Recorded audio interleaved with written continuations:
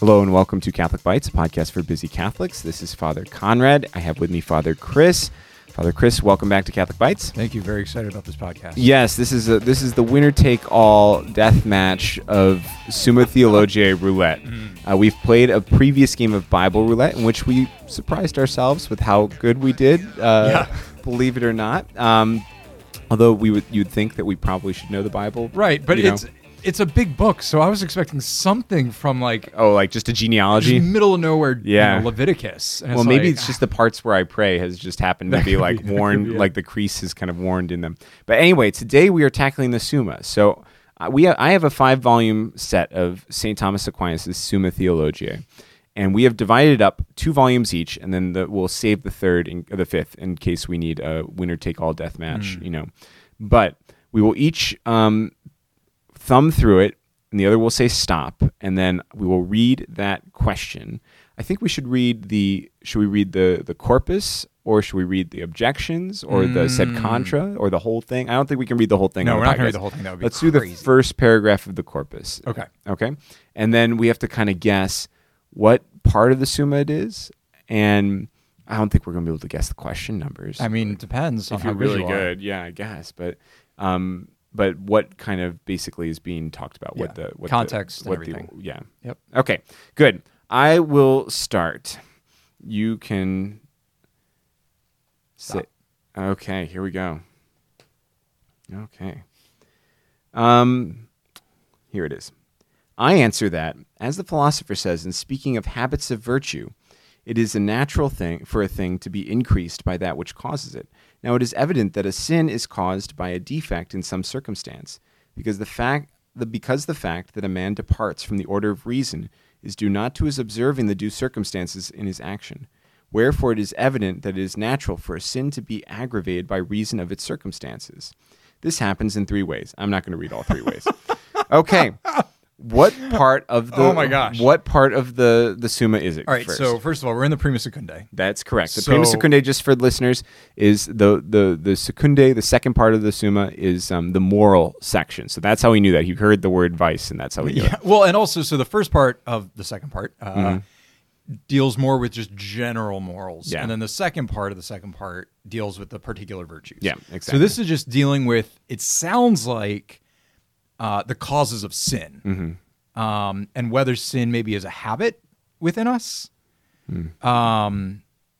So that's part of. So the question is of the comparison of one sin with another in 10 articles. Okay, so the reason this is relevant, just as an aside, the virtues are all connected. This is why when you're freaking out because you're thinking, I need to grow in all the virtues and I'm just a disaster. Pick one. And if you grow in one virtue, you grow in all of them. Yeah. So the question that Thomas asks, which is very pertinent, okay, well, if I start falling into one sin, does that mean they're all connected and I'm going to fall into all the other sins as well? Well, that's not quite what he's talking about here, though. There's something a little bit different. Oh, well, please. So this is whether circumstances aggravate a sin. And so he's comparing different types of sins and how grievous they are. And he says, well, okay, can the circumstances surrounding something aggravate how sinful something is? So, for example, if it's crazy hot outside, and so I'm just more naturally inclined towards anger, is that what he's talking about? Or more okay, you're in a you're firing your gun to test it out, and whether it is maybe you're firing your gun a little recklessly. If you're firing your gun a little recklessly, that's a sin regardless. Sure. But if you're doing it at a shooting range, it's a little bit different than if you're doing it in a schoolyard. Sure. One is the circumstance clearly makes one worse than the other, right?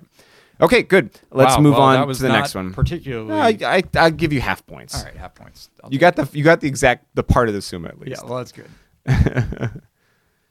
Stop. Ooh, interesting.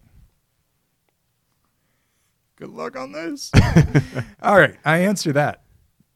On this point, there seems to be a diversity of opinion between Basil and Chrysostom.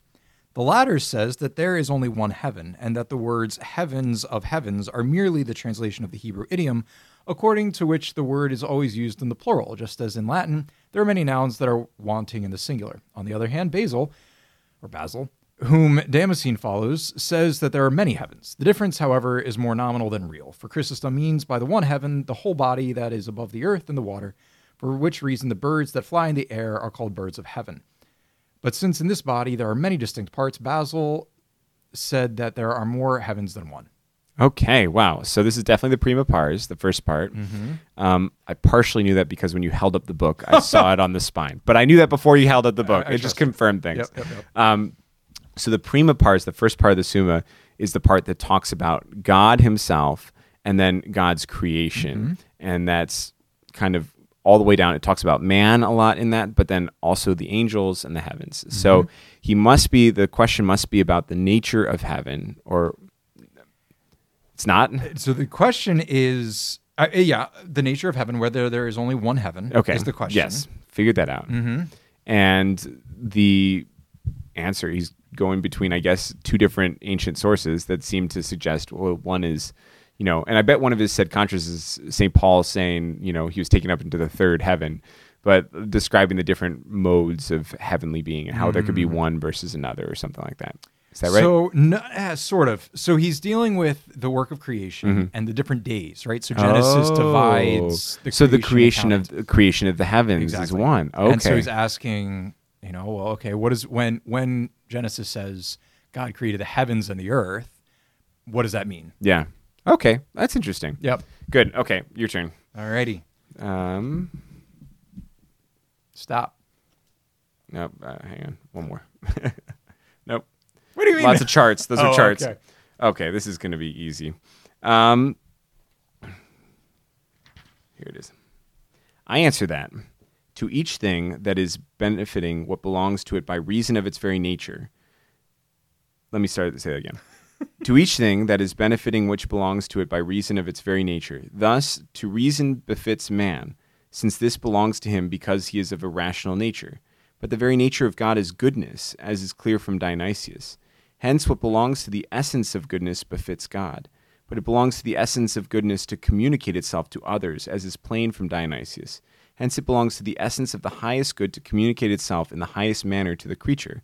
And this is brought about chiefly by his so joining created nature to himself that one person is made up of three, the Word, a soul, and flesh, as Augustine says. Hence it is manifest that it was fitting that God should become incarnate. Wow. Okay. So we're in the third part. Can you guess what question?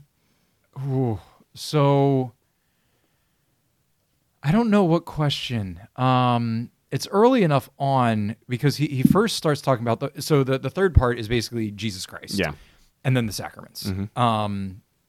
And this is obviously on the necessity of the incarnation. Or the fittingness of the incarnation. Right. Yep. Was it necessary? And he says, well, no, but it was fitting, right? Yeah.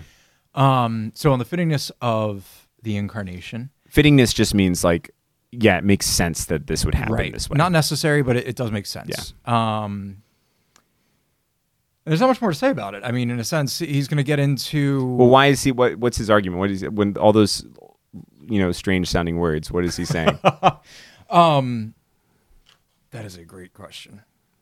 That basically, I stopped listening once I figured out where it was. So basically he's saying, okay, it makes sense that God would become incarnate because goodness of itself wants to communicate itself. Right. And God so wants to pour himself out into his creation that he becomes one of us in order to communicate that goodness. Right. And so it's actually question 1 of the third part of the Summa. Oh, see what threw me off. Very beginning he's saying, why are we talking about the incarnation at all? Is it fitting? And it says, yep, this is one of the reasons why. That makes sense. I should have known that. Yes, right. You should have, but that's okay. Well, thus far you are winning, Father. Just barely. Stop. Oh man, Is this a good one? Yeah, this is a good one. I'm kind of jealous. This is super easy. Okay. I answer that it is proper to justice, as compared with the other virtues, to direct man in his relation with others, because it denotes a kind of equality, as its very name implies. Indeed, we are wont to say that things are adjusted when they are made equal, for equality is in reference of one thing to some other. All right, there's way too much of this entire paragraph, but that's enough. Okay, well, so we're in the secunda secundae. So as you said earlier, the second part of the second part, which is about specific virtues. This part is obviously about justice, which is somewhere in the 30s, no, 40s. It's pretty far down there. Yeah, keep going. 50s? Yeah. Oh, wow. Okay. I should know this. I did You a should. I was gonna lot say, about religion. 57. So the this is virtue of question religion. 57. Yeah. So, and he's talking about the nature of justice, right? And one of the aspects of justice being equality, which is why I almost thought it was a question about the virtue of religion, because that's justice, but with a certain inequality. Right. But justice is giving the due to another person and distributing things equally. And so when he says some things are adjusted, it means that everything has been given where it ought to go. Yep. So really, I mean, I should have kept going. If I kept going, you would have known it. This specifically is on the question of right, on use, right? Which is where we get the word justice. Gotcha. Because, what is someone's due? What does that mean that someone has something due to them? What does it mean that someone has a right to something? Yeah. Cool. Okay, let's do one more from the Right. fifth volume, and we'll trade off because that's the supplementum too. So some of it's not necessarily from St. Thomas, but Well, it's all from St. Thomas, isn't it? It's just different. well, yeah, parts they just of- took it from. yeah. We'll Well, try to stay away from the supplement. Okay, well we got to go right here, I guess. Okay. Stop. Okay. I answer that. Men are said to be devoid of reason in two ways. First, when they are feeble-minded, as a man who sees dimly is said not to see, and since such persons cannot conceive some devotion towards the sacrament, it is not to be denied them. In another way, men are said not to possess fully the use of reason.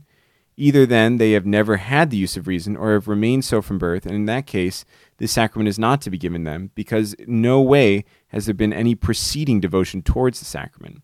Or else, they were not always devoid of reason, and then, when they formerly had their wits, they showed devotion toward the sacrament. It ought to be given to them in the hour of death, unless danger be feared of vomiting or spitting it out. That gave it away. Yeah, I knew already, though. Okay. So this is the third part, and he's talking about basically if a lack of reason prohibits somebody or inhibits somebody from receiving Holy Communion. And basically his point is, I mean, a mouse can receive communion and is not brought into union with God. And so he says, well, can a human being, what is it that brings us into relationship or into union with God? It is our spiritual faculties, our ability to reason, faith ultimately, right? Yeah, that's what I preached about today, actually. Hello. So it works out.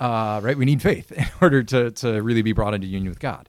And so he says, well, if somebody's not able to have that, that would seem to inhibit them from receiving communion. Yeah, but he does say if you have had it in the past, Exactly. that's enough to kind of like give your soul the ability to receive communion. And obviously this is something that like continues to be debated. I mean, Yeah. it's a pretty, Cool. Alrighty. Stop. This is obviously also the third part. All right, I answer that. Many opinions prevailed of old on this matter. Some held that in this sacrament there was no breaking at all in reality, but merely in the eyes of the beholders. But this contention cannot stand because in this sacrament of truth, the sense is not deceived with regard to its proper object of judgment. And one of these objects is breaking, whereby from one thing arise many. And these are common sensibles, as is stated in De Anima 2. Okay. Breaking. That sounds like, is this about the Eucharist too? Mm-hmm. So is it about the fittingness of the bread being broken? No. I didn't even know this was What's the question? whether the sacramental species are broken in this sacrament. Huh. So, yeah, I mean, I think I did not. This is fun. I have not seen this one. So basically, is it just he's asking? Is it just the accidents that are being broken, or is the species itself? Yeah. actually Is it being like broken? you get part of Jesus's hand and you get part of Jesus's toe or something like that? I think so. Yeah. Which clearly you receive all of Christ when you receive the host. It doesn't matter if you receive just a little part of it; you receive all of Christ. Right. Ultimately, he's going to say it cannot be said that Christ's true body is broken. Yeah. First of all, because it's incorruptible and impassible. Secondly, because it is entire under every part. Yeah. So exactly what you were saying. So the sacrament conveys to us in a spiritual and sacramental way, and not in a like overtly physical way. Okay, so before we close here, why is Thomas so like that seems such a ridiculous like minute detail of the I know, Eucharist. it's Why so does great. he? I just love it. I love every part of this. Right. This is the best game we've ever played. Why?